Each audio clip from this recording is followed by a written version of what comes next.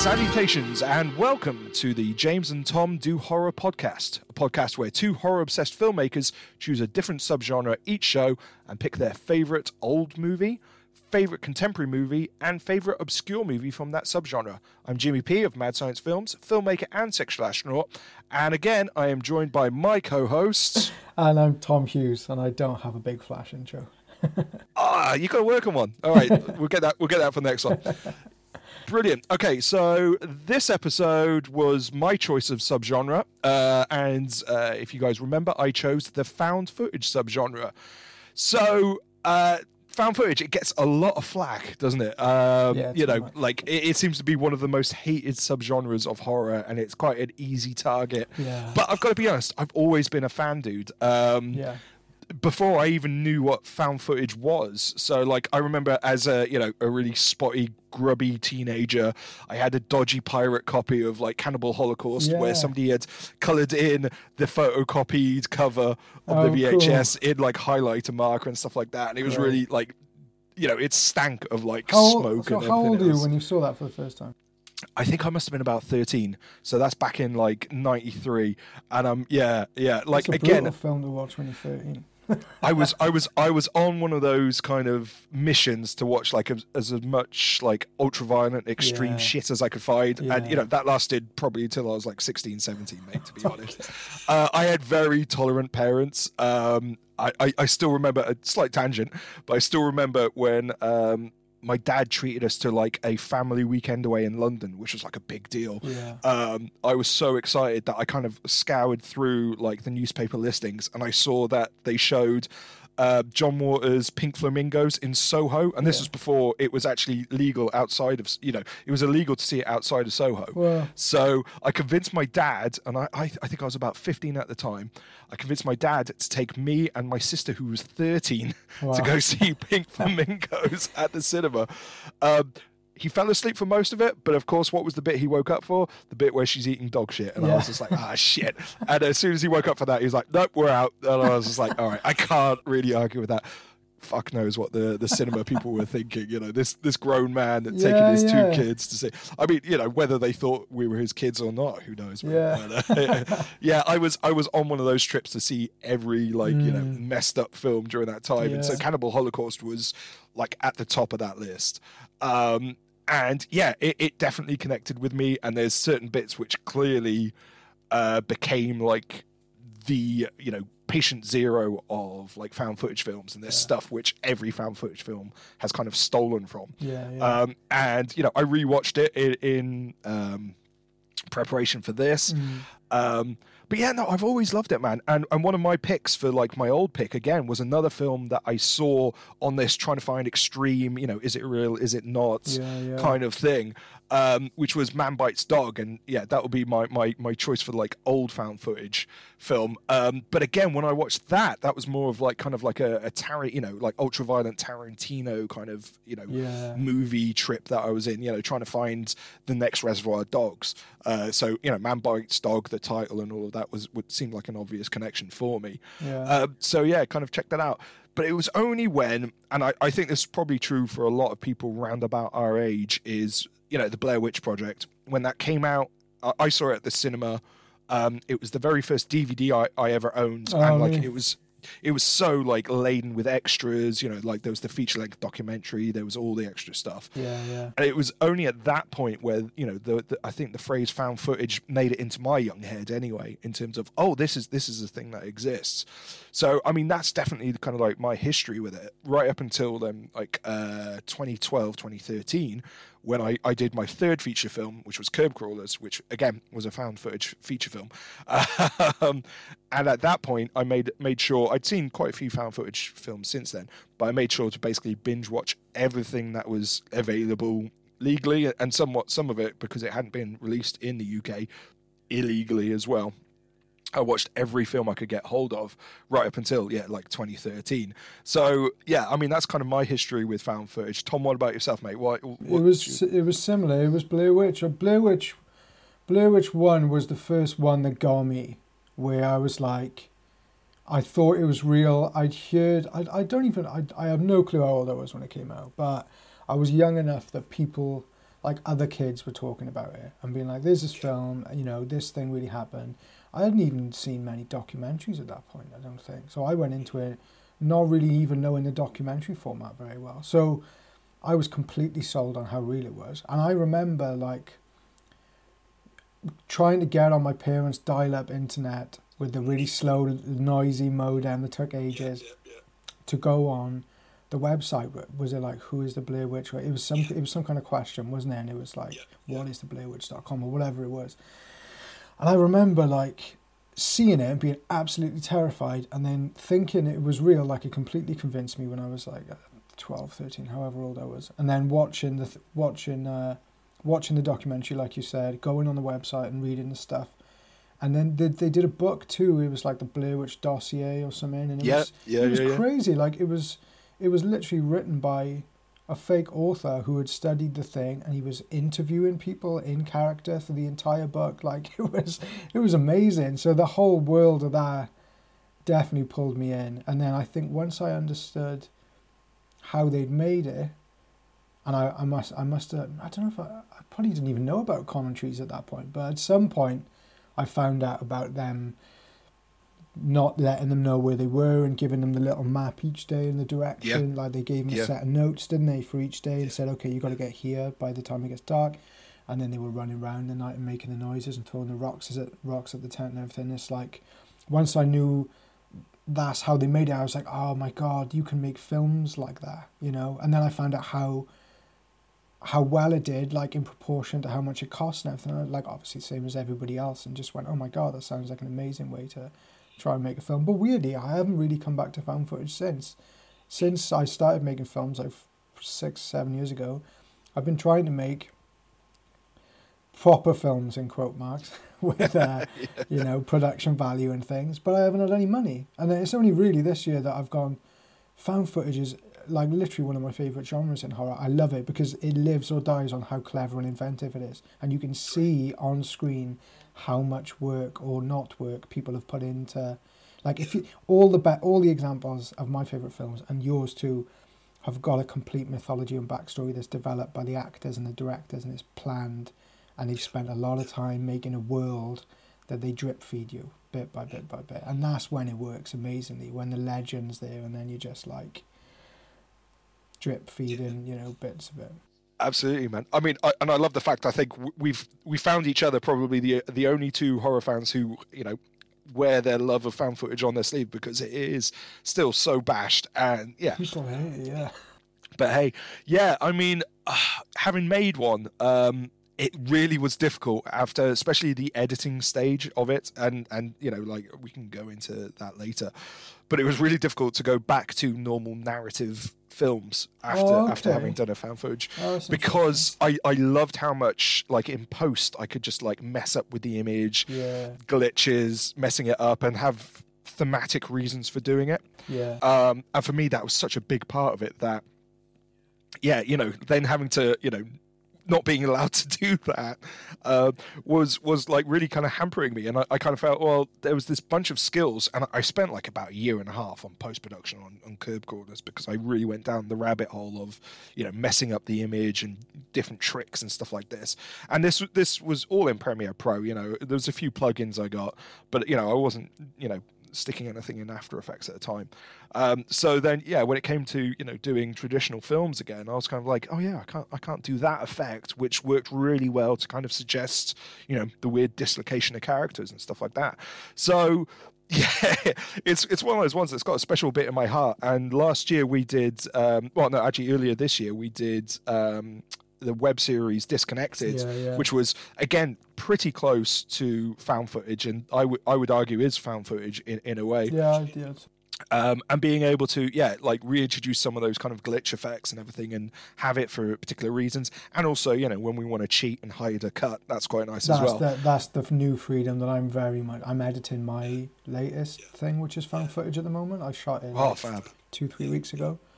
And being able to just jump cut or put a roll of static in and then just cut out, usually my bad acting, I can just cut straight over my part and go back to the proper actors, you know, because I'm the cameraman in it, and I'm like, but I'm just in the point now where I'm just starting to find those freedoms, and I'm realizing I can rewrite the film in the edit, which is really nice because I wrote a lot of stuff. Also, I ran it a lot more free on the day. We only shot one day, and we shot everything. There was scripted, but it was basically page oneers at a time. So it'd be like you act a whole page in a oneer, and then you whip pan out and you act the next page and whip pan out to give you cut points.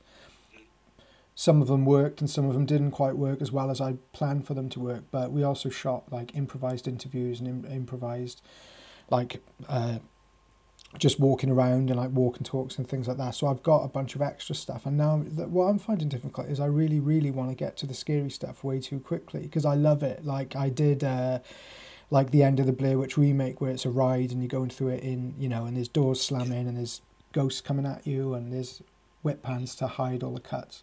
But the hardest part for me is the early on stuff when it's just people chatting and things. Because what I didn't realise and what I do realise now is all the scenes that are successful in found footage films when they're in the drama stage land. Like even if you watch like The American Office, at the end of a scene, they'll land it with like Jim looking at camera like, oh, these guys, you know, they'll ground it with something. It'll either end on a question or like they'll land it, and I didn't do that enough, I don't think. But that's you learn as you go. Yeah, that's a difficult one, and one of the tricks I found was actually cutting it earlier than was written. So you know, like we'd have a couple lines of dialogue, and yeah, it's the usual like advice you have in a scene, isn't it? You know, like get in late and leave early in a scene. And I found that worked in found footage much more than you know other films I've worked on in the past. So you know that might be a trick worth looking at. Yeah. But yeah. I mean, in terms of found footage, it's a great one. Everybody kind of says, oh, it's easier to make. I would say it's absolutely not easier to make. It might be cheaper.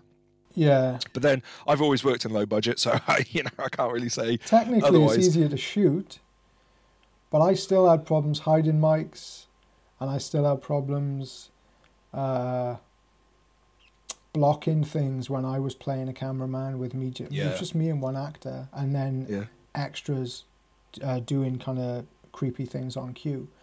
But I still had to run it through a camera quite a few times, and I was still trying to light stuff and hide lights, and it wasn't. I think the thing about it is it's easier to make, which is why Amazon Prime is full of found footage films made by people for no money. But then it's hard to get right, which is why people slate it so much, because they watch 25 and only like 5 are really good. I think I was lucky. I think back in 2013, the ones that I was able to get hold of, like there weren't enough absolute stinkers that I actually managed to watch. I've seen some bad ones. there were a couple which didn't land for me, and again, we kind of made a no negativity rule, so I'm not going to name them, but there were a few which were like well thought of by other other filmmakers, other reviewers. Yeah. And I kind of watched and I went, it wasn't landing for me. Yeah. But I absolutely take that on board. Maybe I wasn't in the right headspace for it. Okay, no. So let's go into the main bit then of if we start with our old picks. So Tom, if you want to go first, mate, what is your old pick? Okay, so my old isn't that old. I understand. Well, so, to be fair, it's a relatively new subgenre, isn't it? Yeah, it's not like they were doing it back in like the silent days or so it doesn't have to be 1930s old. Okay, so my old one is Creep. I was going to go Cannibal Holocaust. I was going to go Blair Witch 1, and then I was like, let me just cheat a little bit and bend it just a touch and go, okay, old is 10, 20 years old perhaps. I don't even know how old it is actually, but yeah, Creep. The Patrick Bryce made. I can't. What's the name of the main guy? Do you know the guy's name? Oh God, it's the Duplass brothers, right? Is he the Jay? Or... I think it's Mark. It's Mark. So it's Mark Duplass. Yeah. Yeah, Jay's the director, isn't he? Yeah. So it's a similar setup to what I just talked about making, where the director is the cameraman, and he's doing a bit of acting himself, and he just goes to meet this guy. I think through an ad, and then things just get creepier, which is why it's called Creep. But yeah, it's a really amazing exercise in like how to take a really simple idea and really slowly ramp it up in the weirdness scale. But what I love about it is how slowly he just starts by just saying offhanded comments that you're like, okay, that was a bit weird, but you probably wouldn't leave. That's the other thing I love about Creep is it's aware of the fact that one, why would you keep the camera rolling, and two, why wouldn't you just get out of there? You would just get in the car and drive away. So that's the main problem with a lot of found footage stuff, is you need an excuse to keep the camera rolling. You need an excuse to keep somebody there filming the thing. And they do that really well. And he gives him opportunities. He gets out where he could make a decision, you know, and every point where he stays and keeps documenting what's happening is him making a bad decision to stay there, you know, which is great, because that's what you want, isn't it? Like, you want people to be making decisions. So yeah, I just thought, as far as like slightly newer found footage stuff goes, and stuff that took the format and then just did it in a really smart way without trying to be too crazy about it. You know, the story's simple, the locations are simple, but the amount of really good takes he got, like, the acting's amazing. So, like, Mark Duplass is amazing, and there's a sequel which is as good, maybe even better. I only didn't pick it just because I thought Creep would be a better introduction, but the sequel is also amazing, and there's a really good actor in that as well with Mark. And I just think, for keeping stuff simple and nailing, like, the conventions of the genre without being really cheesy and boring about it, but trying to bring something new to it, and at the time updating it, you know, to kind of a bit more of a modern, like, somebody documenting somebody for posterity, and then in the second one somebody documenting someone for a YouTube series. I thought that was good. At the time it was quite modern. Yeah, I mean, absolutely, mate. And I think what I loved about, I've seen both. What I love about both of the films is it is performance-led, isn't it? It's very much the script and the actors, and there's not really much else there. You know, it is really about, as you say, like, the slow burn where you kind of realise that this character is unhinged, but it's such a slow journey. And I think it works because of Mark Duplass, because, like, I've seen him in other stuff, and he can be quite a charming, you know, funny guy. Yeah. And I think it's one of those things that sometimes comedians make the best villains or the best monsters. Yeah. And there's other examples out there. And yeah, it's absolutely, there's just like a masterclass really in acting. Nice line he treads between being really upbeat and happy and friendly, but also really creepy at the same time. And when he's being that nice, but he's saying something that is a bit suspect, that you're not sure what his intentions are with it, but he's so lovely about it the whole time. And what, you know, even as things unfold and it does get darker, he's still really polite about everything, which I love. He's so nice. He's just like, oh, you know, this is how it is. It's going to be great. So definitely, if you haven't seen Creep, then watch Creep. It's amazing. Watch 1 and 2 back to back. Yeah, I agree. I actually prefer 2 to 1. Yeah, but I couldn't tell you why. Whether it's because it builds off the top of, you know, the mythology that was created in number 1, maybe, and it's a bit more meta with what happened, you know, with what happens with 1. Maybe. I think she's so good. What I think about 2 is he meets his match in her, in her confidence and how she is or whatever, and also they get an actor that's so good that she's at the same level, because the first one was just the director, which he's still a good actor, but not as good as Mark. And then when you put somebody in the ring with him in the second one, and she's on the same level and she's standing up, and there's a little bit of a head-to-head going on, then it gets really interesting, I think, because he's running the show in the first one pretty much, isn't he? Yeah, no, good point. And I mean, there was always supposed to be a Creep 3, so really? Originally it was always supposed to be part of a trilogy, so I am hoping they kind of finish the trilogy and see what goes. But it's been a few years now, so fingers crossed that'll still happen. I would love that, man. Yeah, absolutely good pick. No, I absolutely encourage anybody who hasn't seen it. I think they're both on Netflix still, aren't they? Yeah, they are. There is another film called Creep, which is something on the London Underground, which is also a good film. I remember the one you're looking for is the Creep on Netflix, if you haven't seen it. Definitely. So what was your old pick, man? So my old pick is going right back, so not quite as early as Cannibal Holocaust, but Man Bites Dog. And this kind of goes to one of the questions we've been having a back and forth on is, you know, are certain films found footage, or are they kind of mockumentaries? And like my call on it, and although like I like to think myself as a bit of a purist, is if we're going to accept the Blair Witch, which clearly was edited by somebody after they found the footage, because, you know, they're cutting between video and the 16mm black and white film. Oh, yeah. Then, you know, like, I think for the sake of this show and, you know, like to classify things, I think we can say that mockumentaries could be found footage as well. Yeah. Certain rules I think still need to apply, so we wouldn't say that, you know, this is Spinal Tap is found footage. Yeah. But if there is footage found in it, then you can go Cannibal Holocaust is found footage, or exactly. Yeah, that would be my argument. And I understand when people argue otherwise. But, you know, I think if we were to be absolute purists, we're cutting out far too many of the other films. Yeah. So Man Bites Dog, technically maybe a mockumentary, but it's one of those films, again, I saw, probably when I was like 15 or 16.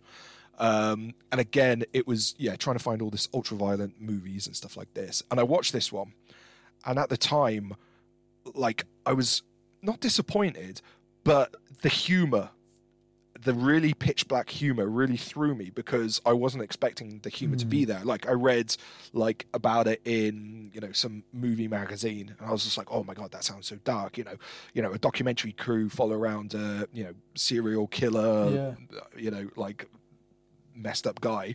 And I think because at the time I knew I wanted to be a filmmaker, and I'd made shitty little things on, like, you know, like Hi8 camcorders, so much of the humor from that is about filmmaking itself. Now, have you seen Man Bites Dog? Yeah, I'd seen bits of it when I was younger, and I watched it again on Friday, ready for this, because I was like, man, I haven't seen that for ages. I'd only seen little bits of it anyway, and it was brutal, man. I still found it shocking watching it now, mostly in the way it just hard cuts to like people getting shot in the face, and it's cut really, like, the kills are cut so fast at times. Exactly. Like, I mean, like there's a bit where he's like playing with some kids with a toy gun, and he's dressed as the postman. Yeah, and there's then this really fast cuts montage where loads of people get shot, like rapidly.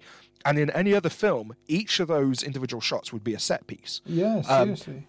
But clearly that's not what they're interested in. They are interested in some sort of commentary on, you know, violence in today's society. And bearing in mind this was 1992, if anything, I'd say this film's probably more relevant now than it was back in 1992. But yeah, there's just so many shocking things, and there's so many bits where the main character, Benoit, who's actually also one of the directors, it's very much like a Blair Witch setup where there's three guys directing it, one the cameraman, one the director in the film is also the director, and then Benoit, the killer, is also one of the directors. Oh, cool. He's making these jokes, and then boom, something absolutely savage will happen, and gradually the film crew become more and more complicit in it, and there's bits where, like, you know, he asks them to like hold down the kid as he kills the kid, and I'm like, Jesus Christ. At the time, but he's just made a joke about it, or later on he makes a joke about, you know, little bastard and all of this kind of stuff, and you're like, am I supposed to be laughing or not? And there's other bits, and again, as a filmmaker, there's bits where, you know, like I've made some behind the scenes stuff, and unfortunately kind of got a bit involved in the shoot because, you know, there's bits I connect with, and it's just really amazingly dark, but at the same time you kind of wonder, what were they thinking at the time? Because it seems so far ahead of its time. And there are bits, you know, like questions about, you know, the media and impartiality, and accusations of glorifying violence, which are quite common now.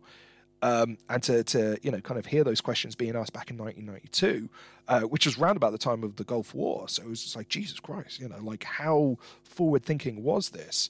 But yeah, just in terms of the resources they had, they shot on film.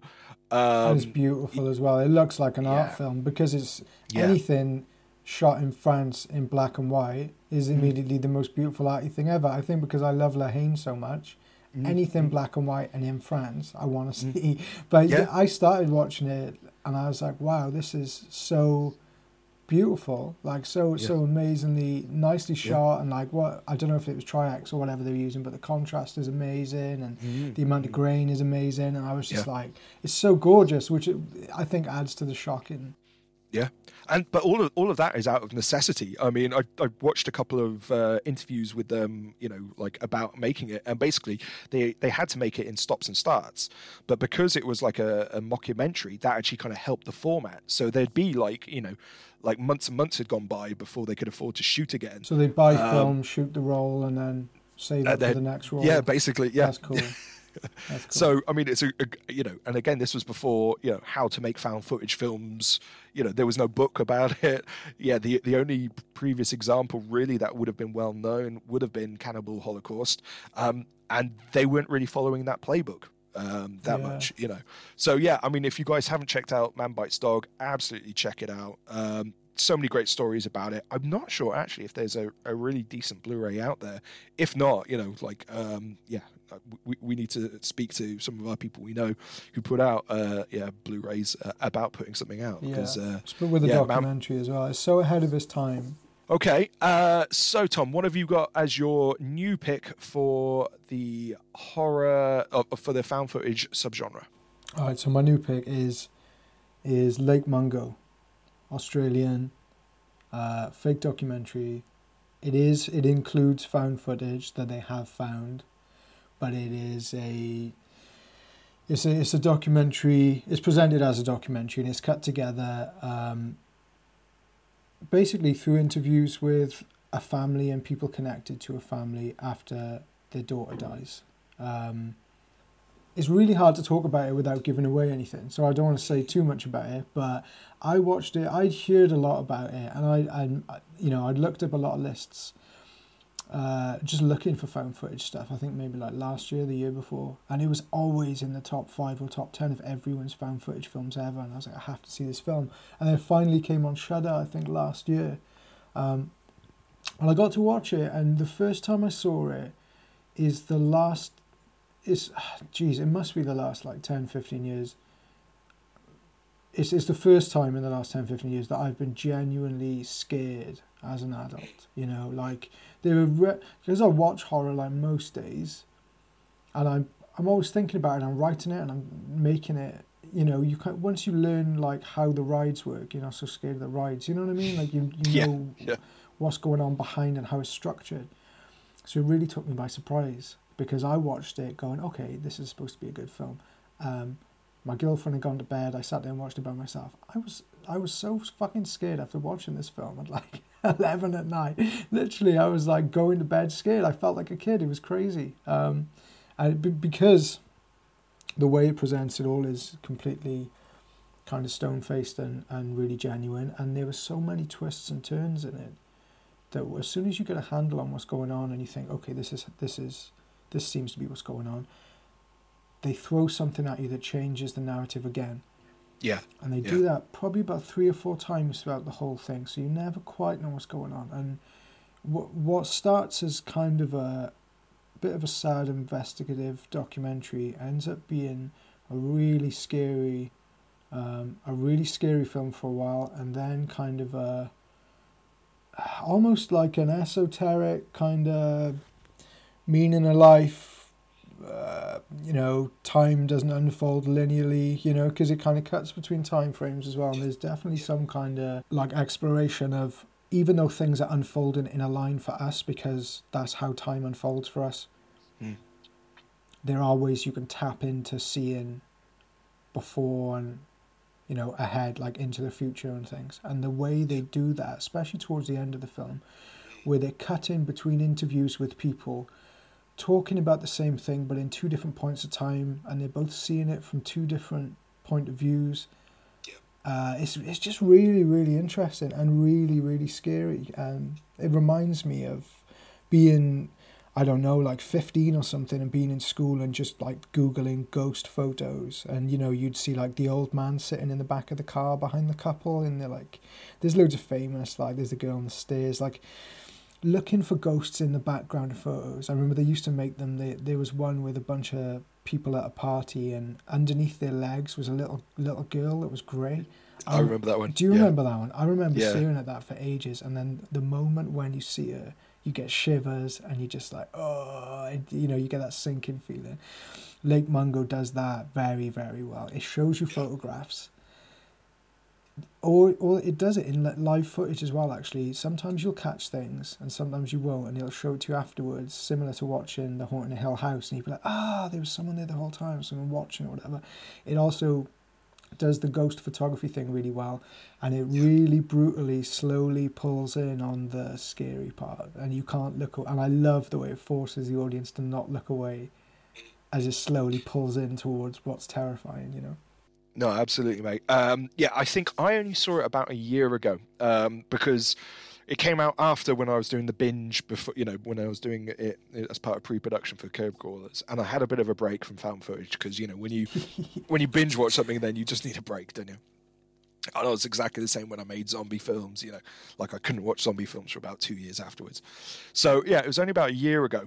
I caught up with Lake Mungo, and what I loved about it was it absolutely, and it goes back to the point you're making about this non-linear storytelling, but it does it in this like true crime documentary thing that we've all seen. Like if you watch those shitty Netflix true crime documentaries, it'll tell you a story, and then about half hour in, it will reveal a new bit of information which will force you to go back to the beginning and re-examine everything that you've thought about the characters, every assumption you've already made.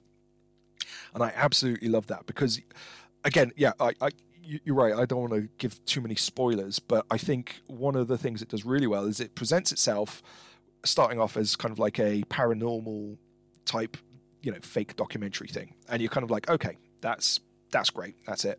And then just as soon as you're starting to think that you figured it out, it does a twist. And I'm not going to say any more than that, but it does a massive twist.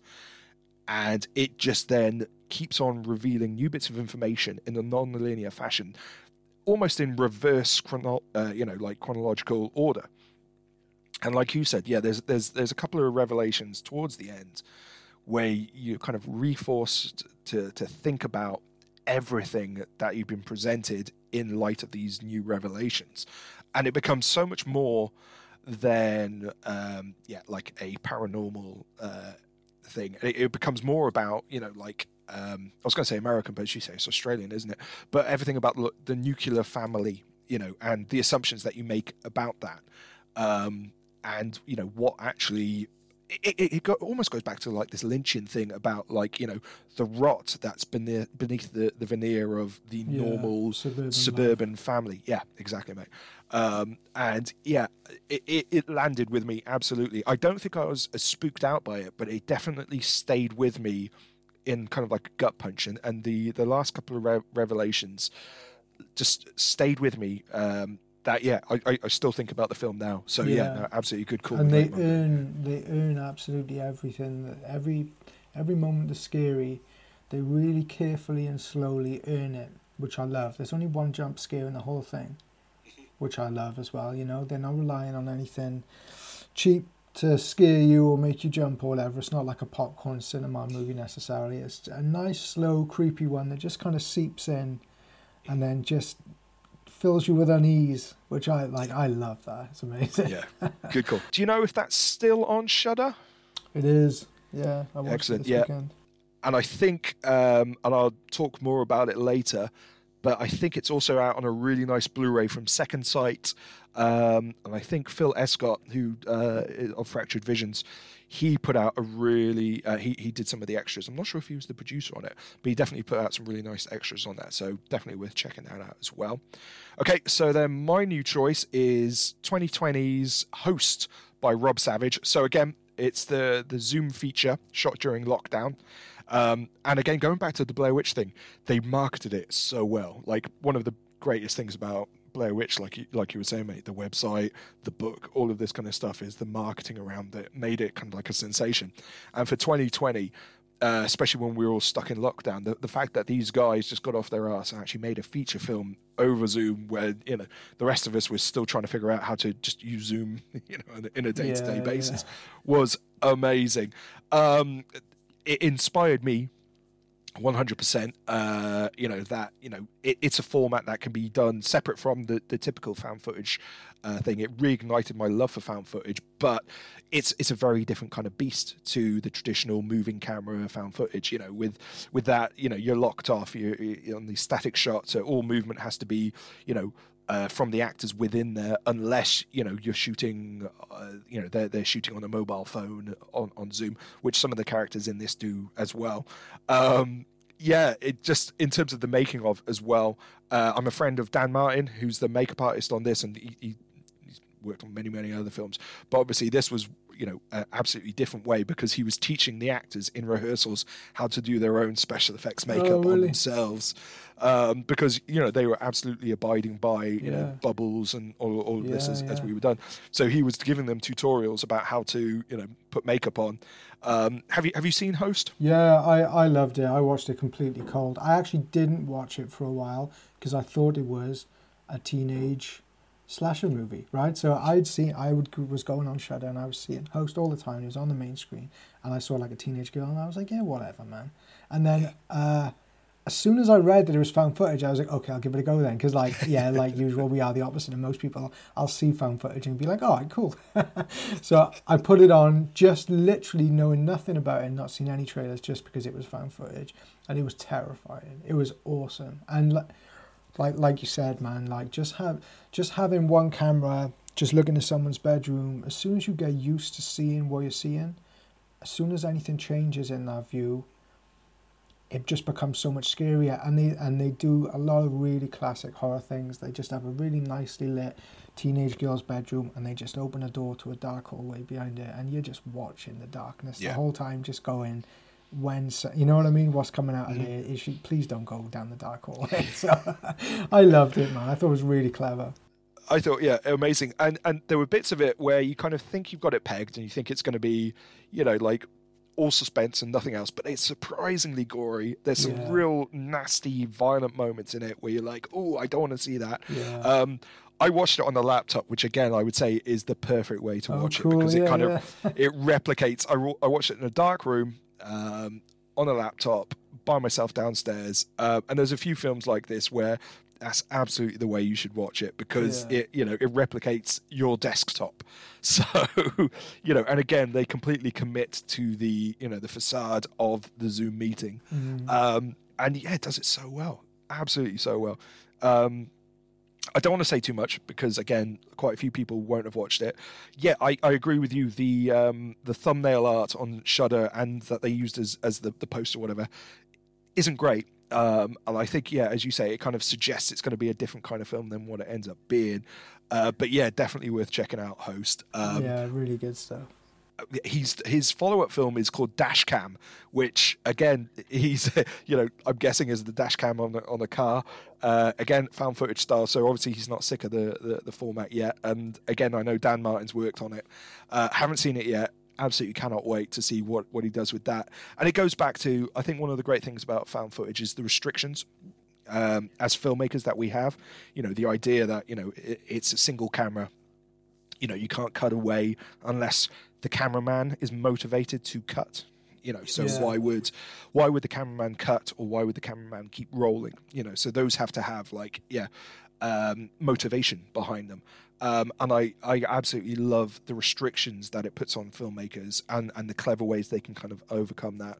I thought Zoom did that so well because of the format. It ends because it's the length of a Zoom call. The free Zoom call, which is like 60 minutes or whatever. Boom, it ends there. It's real time as well, is it? Does it unfold in real time? Yeah. Yeah. So I can't remember. They did. If you get the iTunes download, and I'm sure this is the case if you buy the Blu-ray of it as well, they did plenty of rehearsals and everything, but again, I'm not sure whether there were some hidden cuts in there or not. But again, in terms of they were all in the room at the same time recording it, so whether they did multiple takes and stitched it together afterwards, I can't remember.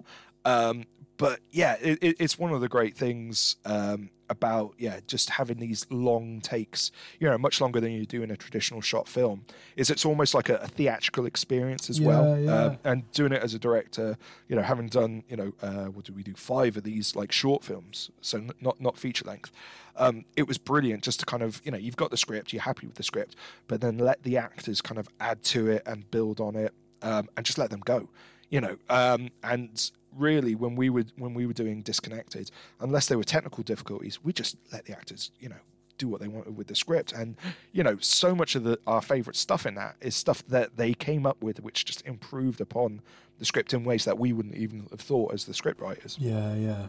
Exactly the same with my experience with what I just did with Sarah Louise Tyler, who was in one of your shorts when you did that. I did a read through with her, for me more than anything, just to get used to it. And already, in the first read through, she was reading lines the way I'd written them without me. She already knew what I was going for and how we were going to do it. And I loved being able to block something through until it was right, and then shoot a whole bunch of takes with everything rolling, because all the sound stuff was hidden on her. It was more hassle to cut the audio between takes than it was to just keep it rolling and do 5 takes for 5 minutes or whatever it was. I had a nightmare trying to organise all the sound afterwards. But but as far as shooting goes, it's weird how setting yourself a really thin parameter to work in with a set of conventions that you have to adhere to make it work gives you this freedom that you don't have if you have too many variables. It's really especially for me, because I overcomplicate everything when I make films, and I want things to be bigger, and I want them to be crazy, and I want to be OTT. So having a really strict framework to work in gives me it reins me in without having a producer. It's good. I absolutely, mate. I can't say too much because I've signed an NDA, but all I will say is I'm working on a motion capture thing, and the problem with that is there are just too many options. There aren't enough restrictions for me, and I come from a low budget background, so having something where literally the camera can move in any way I can imagine, or things can look in any way I imagine, I struggle, mate. I love. I mean, at the same time, I was doing these. The Zoom web series, and I absolutely love the restrictions in place. One of my favorite ones has Sarah Louise in it. It's called Rhymes with Oven, and again, it's one of those concepts where it's like the ordinary meets the extraordinary, smashes up together. But you could only do it as a Zoom thing because the payoff absolutely works. We screened it at Chapter Movie Maker, which is a local screening night last month, and I had it was great to actually hear people gasp and jump at the payoff, and it was brilliant to be able to go back to the actors who couldn't make it because tickets were sold out straight away, and just say, you absolutely nailed it, thank you so much. And it's great having that experience when it's something that is there are so many restrictions. You don't know when you start doing this, is this going to work or not? And you also know the audience is either up for it or has dismissed it as soon as you've hit play, which I really like people going, oh great, it's found footage, and rolling their eyes, and then be like, yeah, but there's characters in it, there's story in it, there's it's not just a bunch of jump scares. I mean, I think one of the comments was, before the film screened is, oh yeah, another Zoom one, a year later from everybody, after everybody had done them. And absolutely, I'm always fashionably late to a subgenre when it turns up, and it was the same when we did a found footage thing. It was at the end of the peak of the initial found footage thing after the Paranormal Activities and all of those. So for it to land and everything was just great experience, and winning people over on that. Absolutely. Brilliant. Okay, dude, so what is your obscure pick of the found footage subgenre? My obscure is the houses that October built. I think I said that right that time. I think so, mate. There's a few Halloween themed October-y found footage films like that, and there's also a lot of films on Prime with a really similar poster, and this is one of those films. It's like a creepy house in the autumn kind of thing.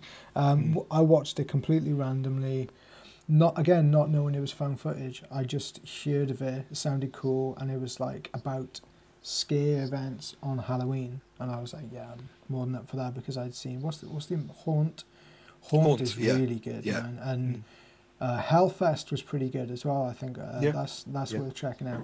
So as soon as I knew it was about that, I was like, I have to see it. And I was really, really surprised at how good it was, to be honest. It's when you get a found footage right, it's always a really simple idea done really well. And the idea that a group of people in an RV are traveling around to do these scare attractions for Halloween, and they're doing a whole bunch on the lead up to Halloween. And then ranking them and kind of vlogging about it.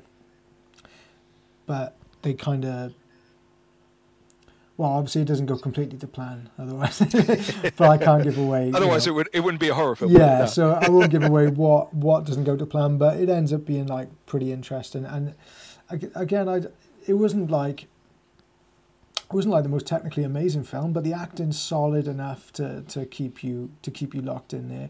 And because you've got that like built-in production value of it's autumn, everything's beautiful, it's Halloween, everyone's in costume. You don't know who's in costume and friendly and who's in costume and out to get you, which is a really nice, like, they play on that a little bit in there. And the setting of an RV as well is really nice, because every time they stop and camp out at night with a little fire, they're surrounded by darkness and you don't know what's around them. And every time they go to bed, they're all together, and there's, you know, if they're hearing noises outside, then they're in the middle of nowhere.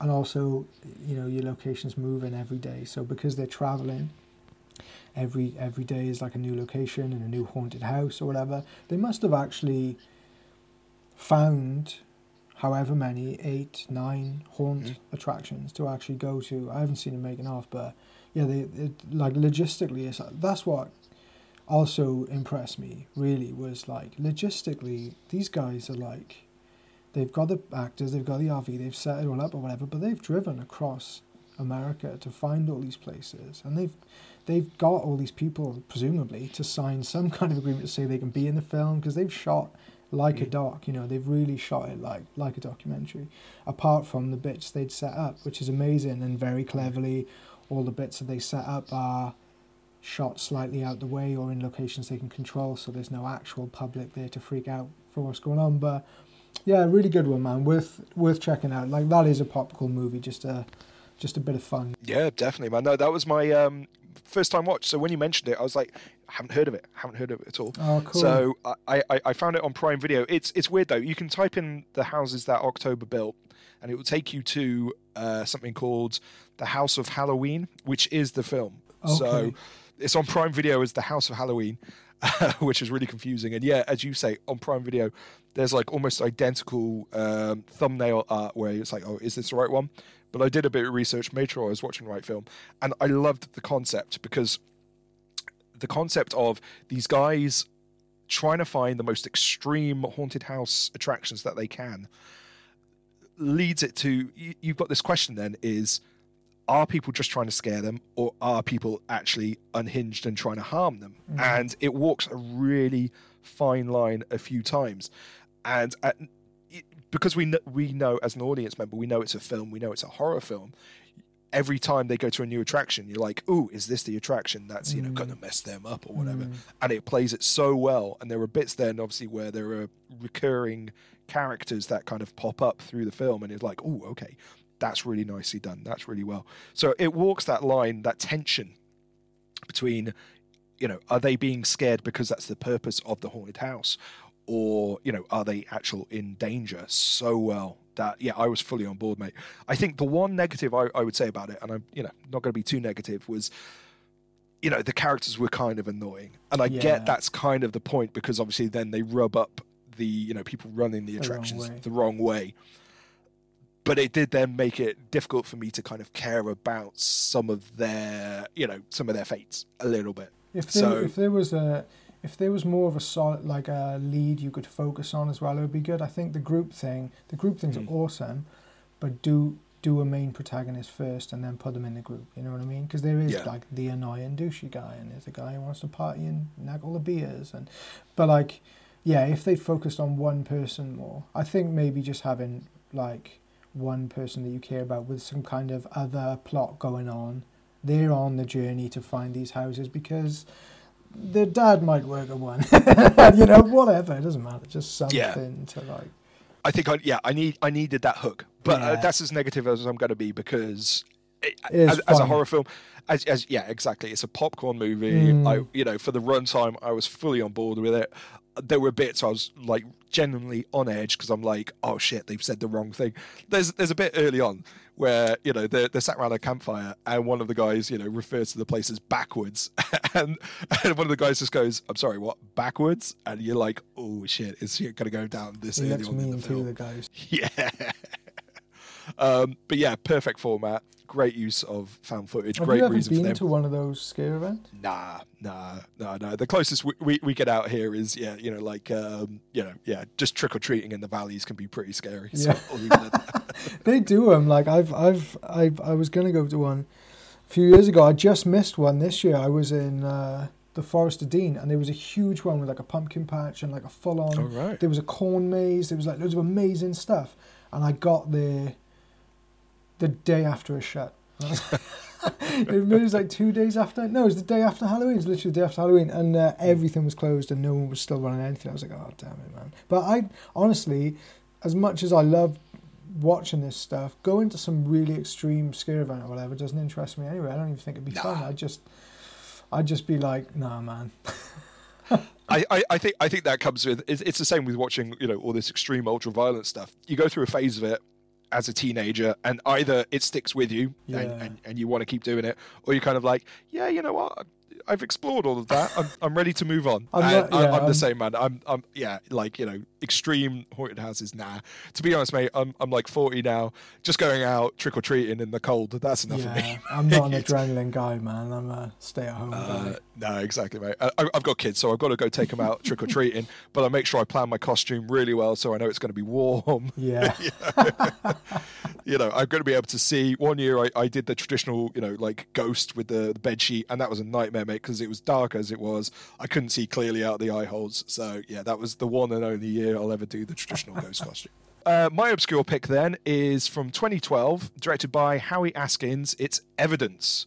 So this was part of my binge watch that I did when I was in pre-production on Curb Crawlers, just watching everything I could get my hands on. This, I hadn't heard about anything about it before. And for the first 40 minutes, it was fine. It was okay. It was like four guys in the woods, one of which was the camera person. And things start to go wrong a bit for them on their trip, and they start to bicker. It was okay, and then it's like almost right at the halfway point, and I don't want to do too many spoilers, but right for the last 40 minutes of the film, it's just absolutely intense, non-stop action sequence, and like considering how low-key the start of the film is, you absolutely aren't expecting where it ends up, and like just how mental it goes into these weird, intense, crazy places.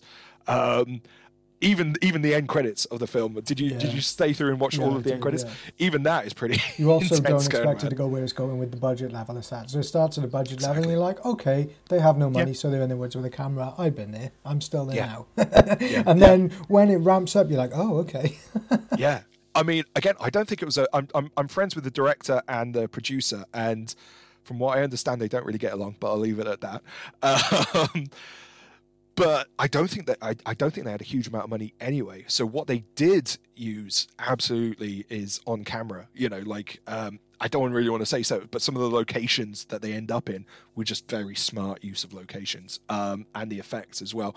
And what I love about it is, like, even all the way through the film, you're not quite sure what it is they're facing. And by the end credits, like, you've got some ideas of maybe what it is. But you can, read into it however you want because of the found footage. They're not doing hard and fast answers, at least. There was talk about a sequel. Obviously, this was 2012 was the first one, so I don't think, unfortunately, we're ever going to see a sequel. But yeah, it was one of these ones that I just don't hear talked about at all. I hadn't heard of it before you mentioned it. I'd never heard of it, and even when I looked it up, there were a few different films with the same name from around the same time. So I was like, which one is it? Yeah, there's one later on, which I think is 2013, which is again just it's fine. Yeah. But yeah, if you can track down the 2012, directed by Howie Askins, Evidence. It's a thrill ride, and that last 40 minutes, you're absolutely sucked into it. You're absolutely buying the premise. It does some great stuff, which I absolutely stole for Curb Crawlers in terms of messing up the footage. But there's reasons for it, and the justification we did in Curb Crawlers is that when they start coming into contact with the supernatural element or whatever, it affects the supernatural affects like the electromagnetic field of the camera, so that's why stuff gets distorted, which also then helps when you're hiding the effects cuts. So, yeah, exactly. And it's nice when you can do a cue for the audience, as if it starts rolling or dropping out a little bit, you're like, oh, okay, it's about to go down. I do quite like that. Like I know when people are doing it, but I still enjoy that it's being done to me. I'm like, I think if you know it and well enough to actually use it as an effect in itself, then great, because you're queuing the audience up for something. So yeah, definitely. So yeah, Evidence, check it out, guys. I think you can get pretty cheap DVD copies for it. It's been like re-released by a bunch of real low budget distributors or whatever. But yeah, definitely worth checking out. Persevere with the first 40 minutes, because it does start a bit slow and the acting doesn't seem quite amazing and the characters aren't quite amazing. There's a film that Bobcat Goldthwait did called Willow Creek. That's a really, really good found footage film, and that gets... It's almost the reverse of Evidence, where the first 45 minutes are really, really good and the characters are really good and the scenes are perfectly shot, perfectly structured, and the story stuff is brilliant. But then once they get to the woods, it's not quite as good. Whereas Evidence is the opposite of that, where once shit goes wrong, it gets good. I'm glad you mentioned Willow Creek, because that was the film I was hinting at earlier, which didn't quite land for me for those exact same reasons, dude. The scene is too long in the tent, man, when they're just freaking. Yeah. It's just I get that it's intense, but it's too long. And there's such good actors; they're amazing. Yeah.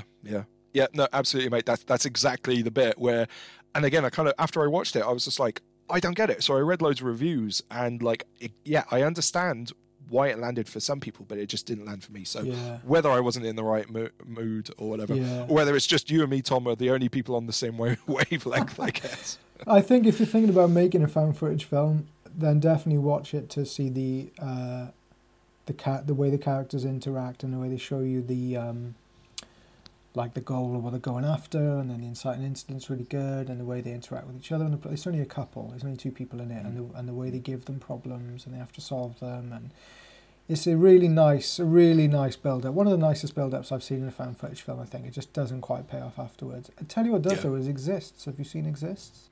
I haven't. That is on again. I've got it on a watch list somewhere. But it was made by one of the Blair Witch guys, I think. Oh really? Oh, I didn't realise that. I can't remember which. I swear it was like Joshua Leonard. Could be. Maybe it was Joshua Leonard, the guy who was like, the long-haired guy who acted in it. Yeah. I'm pretty sure he made it. I'm not 100%. Maybe it wasn't. Maybe it was actually like Eduardo Sanchez who made it. I'm not sure. But I'm pretty sure it's one of the Blair Witch guys. Similar thing to Willow Creek. Similar to the setup of Evidence. But then it really pays off. And the build-up isn't as good, but the monsters are great, and the effects are great, and you see monsters, which is great, and they look awesome, and they're huge, and there's loads of good gore effects. Like that's a really good. Yeah, I think again because I think that came out after 2013. I'm very picky with my found footage. Yeah, because I overdid it, man. I OD'd on found footage. Right, Tom. So do you have any honourable mentions then that you want to kind of throw out that people should check out? All right, so my honourable mentions is a list of films that I really wanted to have be my picks, but I couldn't have be my picks. Cool. Go for it. Troll Hunter was the other one that I nearly put instead of Creep for my older film. I think it was 2013, 2012 or something. Absolutely amazing, partly because I love Norway and I love nature, and it's all shot in like the Norwegian fjords, and they're driving around these like amazing epic landscapes. But what blows me away about it is how amazingly done all the creatures are, and how good the trolls look, how good the hunter's character is, and folklore again. There's mythology. There's folklore, there's an entire backstory for why the government is keeping this a secret, and who the people are working for, and how you can hide yourself from them, and where they live and what they're doing. Somebody put a lot of effort into the research behind that film and the folklore of the region and all this kind of stuff, and then put it into this really, really fun, pretty much action found footage film, which is kind of why I didn't pick it, because I was like, it's not really a horror, like it's kind of scary in places, but not really. It's actually pretty funny. But super fun film, really funny. Definitely watch Troll Hunter. Hell House LLC was the other one, which is another one I saw on Shudder. I haven't seen, and I don't know why I haven't seen it, because it's been recommended so many times. So yeah, I need to get. There's three of them. Just watch the first one. I'd say I've seen the other ones. They're fine, but they pretty much do the same thing. But the first one is really, really good. Definitely really scary and really worth watching. And then the other ones, Mr. Jones is good. Have you seen Mr. Jones? No. I've heard of it. That's a good one too. That's a weird one. Similar thing. Couple go to this retreat or whatever, and they accidentally find this reclusive artist who sells pieces. They're like sculptures of people made out of branches. Really creepy looking pieces of art. But he's supposed to be this artist who sells these things for loads of money, but no one's ever seen him or whatever. And they end up kind of renting a place next to where he lives, and then investigate his place. And there's an underground thing to it where he makes art and stuff. It's really, really good, and it's really intense. Like, as far as like someone's walking around with a torch through an underground cavern and you just don't know what's coming, like, that's most of the film, but it's really, really fun. It's really good. Pretty much the same as Above, So Below, if you've seen that, in the catacombs of Paris. Yeah. Mm-hmm. You know, once they get down there, it's pretty much just someone walking around caverns with a torch. But As Above, So Below's got a good little twist as well. It's got a nice little, you know, a nice little angle there it's got on the stuff. And then the only other one was Gags the Clown, which I again watched. Not even heard of. Completely cold. It was on Prime. I think I watched it accidentally because there's a documentary about a clown, Wrinkles the Clown. Yeah, I've heard of that one. He's a creepy guy, man. Yeah. So I'd seen his film. Really creepy. I was doing artwork last year and I drew him. I needed to draw a clown in one of the artworks, so I drew this guy, not knowing who he was. I tagged him in it, and then he's just like, he like messaged me way too much, and he was commenting on all the stuff, and he was like, "You should do prints. You should send me a print." Like, and I was like, "No, I'm not sending you anything." Like, he was way too intense and way too weird, and it kind of freaked me out a bit. And Gags the Clown has a similar cover to the Wrinkles the Clown documentary, but it is a found footage film. But a really surprisingly well-made found footage film. I think you can watch it on Prime in the UK now for free, and it's just it's interviews. It's a news crew doing interviews. I think looking for this guy. It's one of those really good. There's been clown sightings around the place, and they're trying to work out who he is and what he's doing and why he's terrorizing this one area or whatever it is, and they end up getting sucked into this really great kind of underbelly of this city that they're in America. Yeah, it's a good one. Definitely worth watching. Brilliant. Great. I mean, that's why I love doing this show, man, is because like the recommendations that you've had, either I've checked them out because of the show, or, you know, I'm now going to go check them out as well. So yeah, no, good call, man. Good call. Yeah, so some of my honourable mentions is a good double bill to have with Man Bites Dog would be My Cat. Have you heard of this one? I've heard of it, and I've seen the poster, and every time I see it, I'm like, what is that? And I never watched it. Yeah, you'll still be asking, what is that afterwards? But yeah, it's a great found footage film made by an aspiring director who's not quite all there. And the concept of the video is it's kind of a pitch video sent to Anne Hathaway about why he wants her to come all the way over to Romania to make this film. And because it's a horror film, things don't go quite to plan. And I'll just leave it at that. Amazing. It is really messed up. It like resides in a similar place to Man Bites Dog, because it's a lot about filmmaking and the intersection of like reality and not reality, and you know, again, it's very meta. It's very meta found footage filmmaking kind of thing. So yeah, definitely very intense as well. So yeah, Be My Cat, great double bill with Man Bites Dog. Another one which I'm going to give a shout out to, because I think it's one that I hadn't really heard of until I saw a documentary about found footage stuff, but the McPherson tape, which I think is on Shudder now, if I got that right. Really, I think 1989, directed by Dean Aliotto. Really well done. Alien abduction movie. The same director also then remade it as a TV movie, which you can find somewhere out there on the internet, called Alien Abduction Incident in Lake County. I prefer the original McPherson tape. And again, considering it's 1989, so this predates Man Bites Dog, does it so well in terms of just setting it up and the characters and the reason why they're filming and everything. Doesn't quite land in terms of the ending, but I'm putting that down to low budget. And then really just, like, there wasn't a template for found footage films at the time, but great film. Have you seen McPherson tape? Yeah, I watched it on Shudder, I think maybe last year, and is one I heard of a lot as being kind of a classic. I enjoyed it. I found it kind of boring. Yeah. But I did enjoy it. But I was a little bit like, let's get to the aliens then. Come on, let's go. I get that, absolutely, yeah, and I think that's a valid complaint. Then I'm going to rattle off some here. Some of these are obvious, but I'll kind of go into the reason why I dig them. And I think we're moving slightly away from horror here, but I think that's part of the reason I also love found footage is you can do other genres with it. So if you want to do the superhero subgenre, there is like Chronicle and Afflicted, which is like horror meets superhero stuff. I don't know if you've seen either of those. There's Project X, which is kind of like a teen sex comedy, but done as a found footage film. Europa Report, which is kind of a sci-fi movie done as found footage film. Cloverfield, obviously, which is like a monster movie done as a found footage. Earth to Echo, which is kind of a kids movie, Goonies movie, E.T., but done in the found footage style.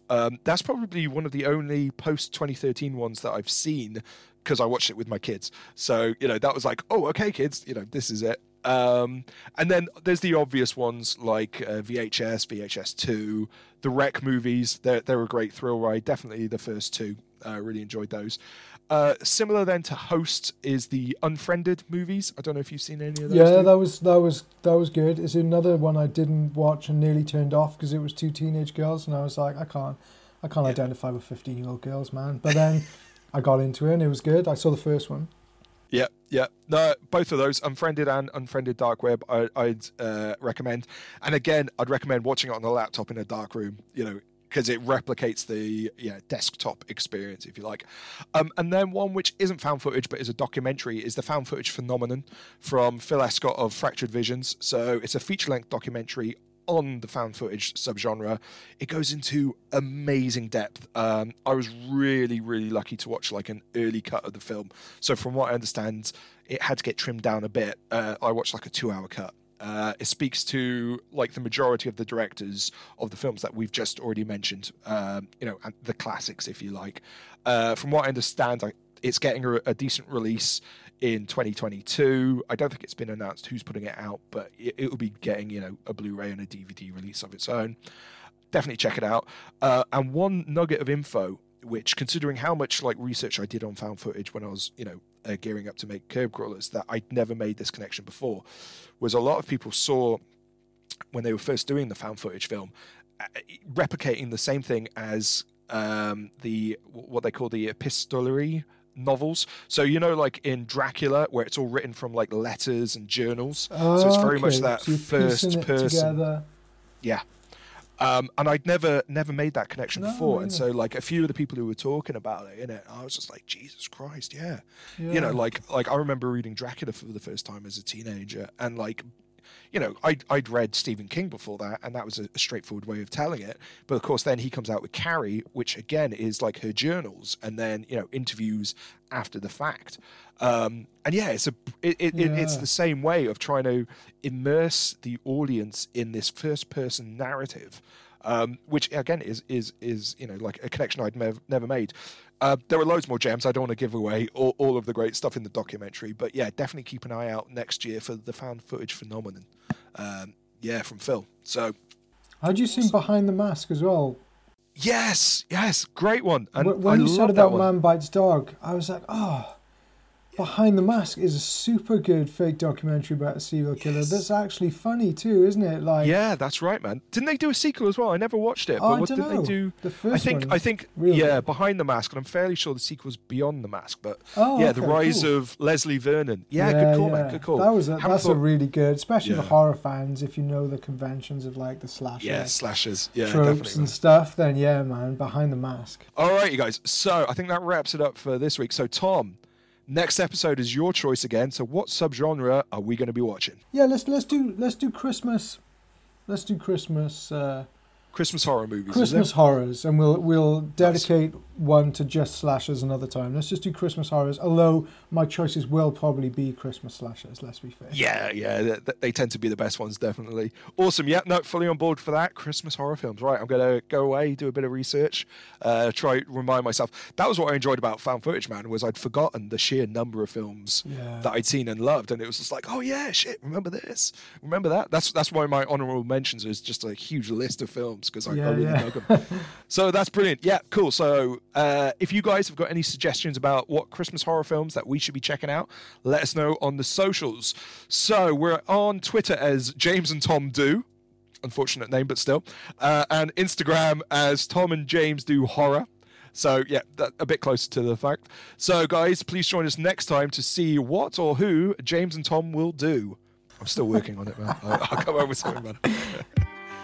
Awesome. All righty. Cheers, guys. And catch you next month for Christmas horror movies.